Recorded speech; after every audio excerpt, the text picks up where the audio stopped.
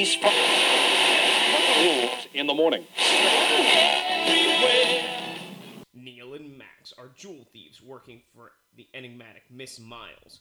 After their latest job goes wrong, Max swallows a large diamond, the main piece from the job, so they won't be caught with the evidence. Unfortunately, he ends up getting shot and killed by a police officer soon after, leaving Neil with a rather sticky situation: how to retrieve the diamond. Meanwhile, he's run into necrophiliac Carrie, who turns an immediate shine to Max and promises to help Neil dispose of the body. Problem is, Carrie wants it fresh, and Neil needs to get inside. What to do? I'm Corey. And I'm Paul. And we are the B-Movie Bros. Here we review B-movies to the best of our ability. Sometimes we get off topic, but randomness is a gift. So you just heard what the back of the box had to say for the 1993 film Guernica.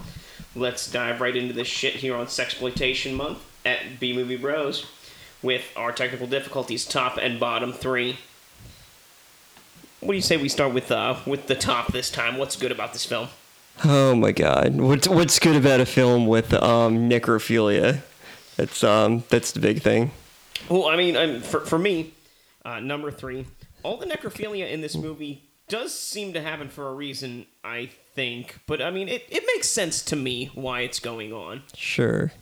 Like, you know, the girl is obviously disturbed, and the guy with AIDS, you know, isn't spreading AIDS, and people won't have sex with him. So, you know, corpses will do. You know, it happens, I guess. Number two, the piercing nipple scene is actually pretty cool looking. Probably because it's real. Yes, the guy's nipple does get pierced right there on screen in front of you. And number one, the actor who played the corpse is a champ. He gets his nipple pierced and doesn't flinch. He has a naked chick, quote-unquote, fucking him as a corpse and doesn't twitch. You know, the only better corpse I've seen in a movie is Daniel Radcliffe in Swiss Army Man. And, you know, he actually had to do shit. Yeah. All right, for number three, I have, you know, for a necrophilia movie, I felt it could have been a lot more disturbing, so I'm kind of glad that it wasn't. It was still weird, but, you know, could have been a lot worse. Number two, there are boobs in this movie. And, you know, it makes everything just a little bit better. And number one, I gotta agree with you. The guy who played the corpse is really dedicated to the part. I mean, they, like you said, they literally pierced to one of his nipples, and he doesn't move at all. Like, what a champ. Like, good for him. All right, now on to the bottom three. You know, this was pretty hard to narrow down here. For me, I said number three. Yeah, seriously. How did this punk kill, like, all the cops in this movie that are after him? Like, he looks like a fucking twig. Like, I don't understand it. I don't believe it, not for a second. What the fucking hell is going on here? This guy should have been down and out before the movie even started. He's the type of guy who would have strangled himself with a cordless phone, so. Number two, with what a bitch this gem buyer lady is being, that the main character really needs to find a new straw to purchase this jewel. I mean, seriously, is there no other jewel buyer in the country? Like, this one was just fucking him over and over, and lowering the price over and over. And, you know, he needs something for his dedication here to get this jewel to her, so he should find somebody else to buy it. Fucking bitch. Number one, really, AIDS. Is that the best thing we could have come up for this guy's downward spiral to end? Like, he couldn't just go nuts from seeing his friend's corpse being raped and, you know, killing people over and over. No, it was because he got AIDS blood in his mouth that drove him to kill himself. Seriously? Like, it's not because he went fucking nuts or psychotic. No, it's because he got AIDS. What the fuck? Yeah, that was pretty bizarre. All right, my bottom three. For number three, the whole plot is just almost non-existent. It's really just an excuse for some necrophilia scenes. I mean, let's be perfectly honest about that. I mean, when the movie opens up to, you know, a girl masturbating to pictures of dead people. And then a rolling skull for like 10 minutes, which was, well, all right. And number two, the main necrophiliac didn't really have any real reasons to have her bizarre fetish. I mean, they never get into like any trauma involved in corpses or like really explain like what her main issue was. She just kind of liked fucking dead bodies. I mean, I guess wanting to fuck dead bodies is enough of a mental illness as it is, but you know, I was kind of hoping for like, you know, something a little deeper than that. And number one, like you said, there's this weird, I guess, attempt at a social commentary about AIDS or something. The main thug dies from getting some guy's blood in his mouth, and the guy had AIDS, so he decides to light himself on fire. I mean, really? That's what you're gonna do? Like, I mean, he didn't even know if he had AIDS from that. Like, he just kind of like, oh, well, there's a chance I have AIDS. I better kill myself in, like, a really horrific way.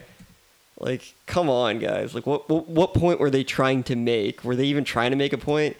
It seemed like it, because otherwise, why bring up AIDS in the first place? But I don't know. I just thought that was very bizarre. Well, at this point, we normally do a quote war, but this movie really didn't seem very quote worthy, so we're not gonna hold you to that. But if you do have a favorite quote from this movie, or if you've even seen this movie, please let us know here in the comments or on our website, bigmoviebros.com. So we're going to skip right along here to our final take. Our final take, remember, is a score on our shot scale. Our shot scales are a reverse scale, 1 to 10, 1 being the best, 10 being the worst. How many shots do you need to get through this movie? I gave it a 6 out of 10. I give it a 5 out of 10. You know, Guernica is a jewel heist gone wrong. It's sex with corpses, it's murders, and it's AIDS. There you go. That's the movie. It starts out okay enough, and then just spirals out of control as the director seemingly asks the question, how can I make this film more controversial?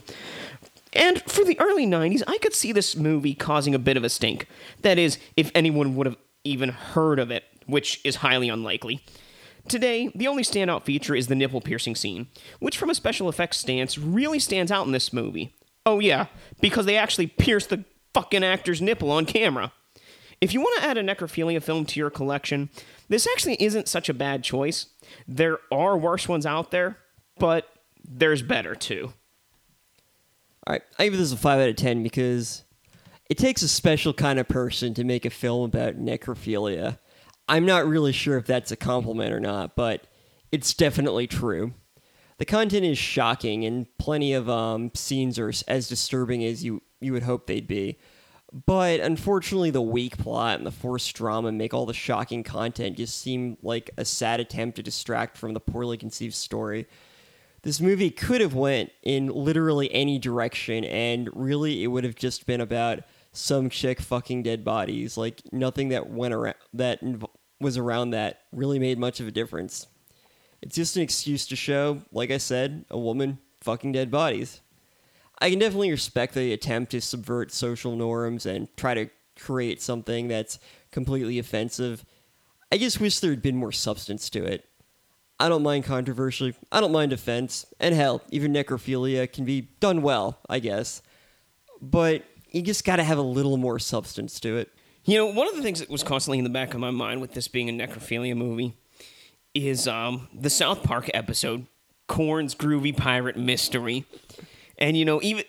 I guess it was a role reversal, because, you know, every time she was having sex with the corpse, I just kept thinking, you know, of the guy stuffing his hand in the mayonnaise jar and how that sound wasn't happening on screen, and I was a little disappointed every time. I was thinking that could have been her quote wars. It's just like that, and then just like orgasmic noises. But that'll be for, you know, Gorotica too. Well, we know not everyone likes to watch the same kind of shit that we do, so we like to give every B-movie review an A-movie companion and tell you why this is the same movie, just of a higher class and standard. For me, I give it the 1997 film Titanic. I give it the 1994 film Clerks. So I have to say, both Guernica and Titanic are the same movie because both films revolve around a jewel. Both films feature an actress being nude, one to be drawn, the other to have sex with a corpse. In both movies, the main female is seemingly in love with someone that's dead. In Titanic, old person Rose is still in love with Jack, who died at the end of Titanic. Or before the movie began. Or whatever. And the girl in Garotica is a necrophiliac, so she just loves corpses in general. Both female leads get laid somewhere other than a bed. In Titanic, she gets to have sex in a car. In Garotica, in a bathtub. And in the end, the lead male character is killed by one of the four elements: earth, wind, water, or fire. Jack in Titanic is killed by water. And the guy from Garotica is killed by fire. And that is why Titanic from 1997 is an A-movie version of Garotica from 1993.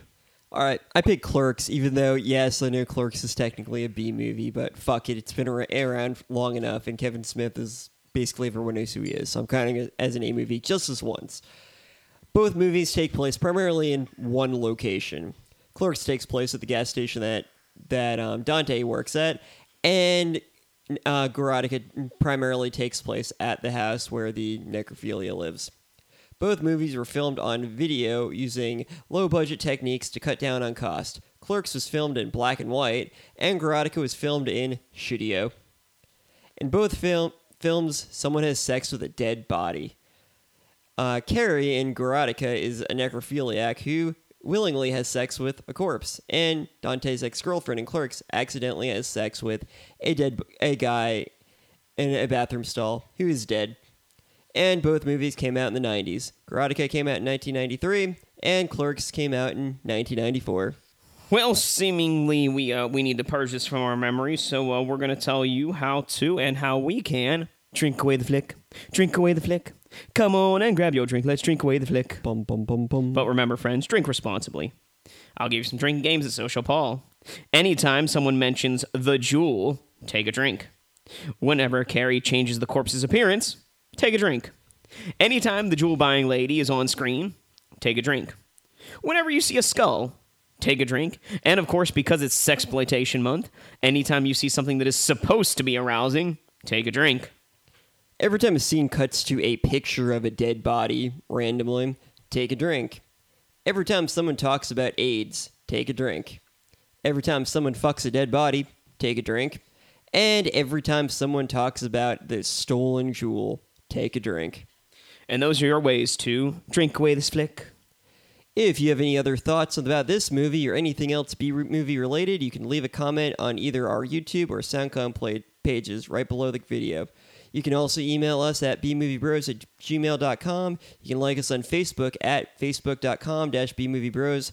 Follow us on Twitter at bmoviebros or my personal Twitter handle at bmoviepaul. Also check out our other reviews and shows. We have new content throughout the week at our website, bmoviebros.com. Well, 3 films in, and I think I got a good ranking here. At number 3 this month so far was The Pom Pom Girls. I can't even remember what happened. I think they stole a fire truck or something. I remember I really hate teenagers, and that's about it. Number 2, Garotica. I mean, it's a necrophilia movie. It's done okay. It was interesting. I kind of sort of enjoyed it. And number 1 was She-Wolves of the Wasteland. I mean, it had lots of action. It had naked women. It delivered on what it promised. I mean, it really relied on the fact that there were scantily clad. There we go. That's the word. Women throughout the film, and that in and of itself is sexploitation. Oh yeah, mine is very similar. For number 3, I picked Pom Pom Girls. Why? Because there are really only 2 scenes with boobs. Second, I picked Garotica because there were multiple scenes with boobs. Granted, it was the same boobs each time, but hey, more than one scene, therefore it counts. And number 1 was She-Wolves of the Wasteland. Why? Because this one had the most amount of boobs. I mean, it is Sexploitation Month, so... Well, you know, I think we're going to expound upon the number of scenes with boobs next week as we round out Sexploitation Month with the 2003 Sexploitation parody Spider Babe, which was one of those late-night made-for-TV Cinemax, also known at the time as Skinemax movies, which is basically a softcore porn. You know, this has been a really disappointing Sexploitation Month, so I'm really hoping that one turns it around, or, you know... We're going to have another one at some point, because I feel like we got shipped. Oh, no, not more sexploitation. Oh, no. Never. Can we handle more naked women? You know, we'll do it just for the fans. So, friends, until next time, be brave, be alive, and be back for more. Get over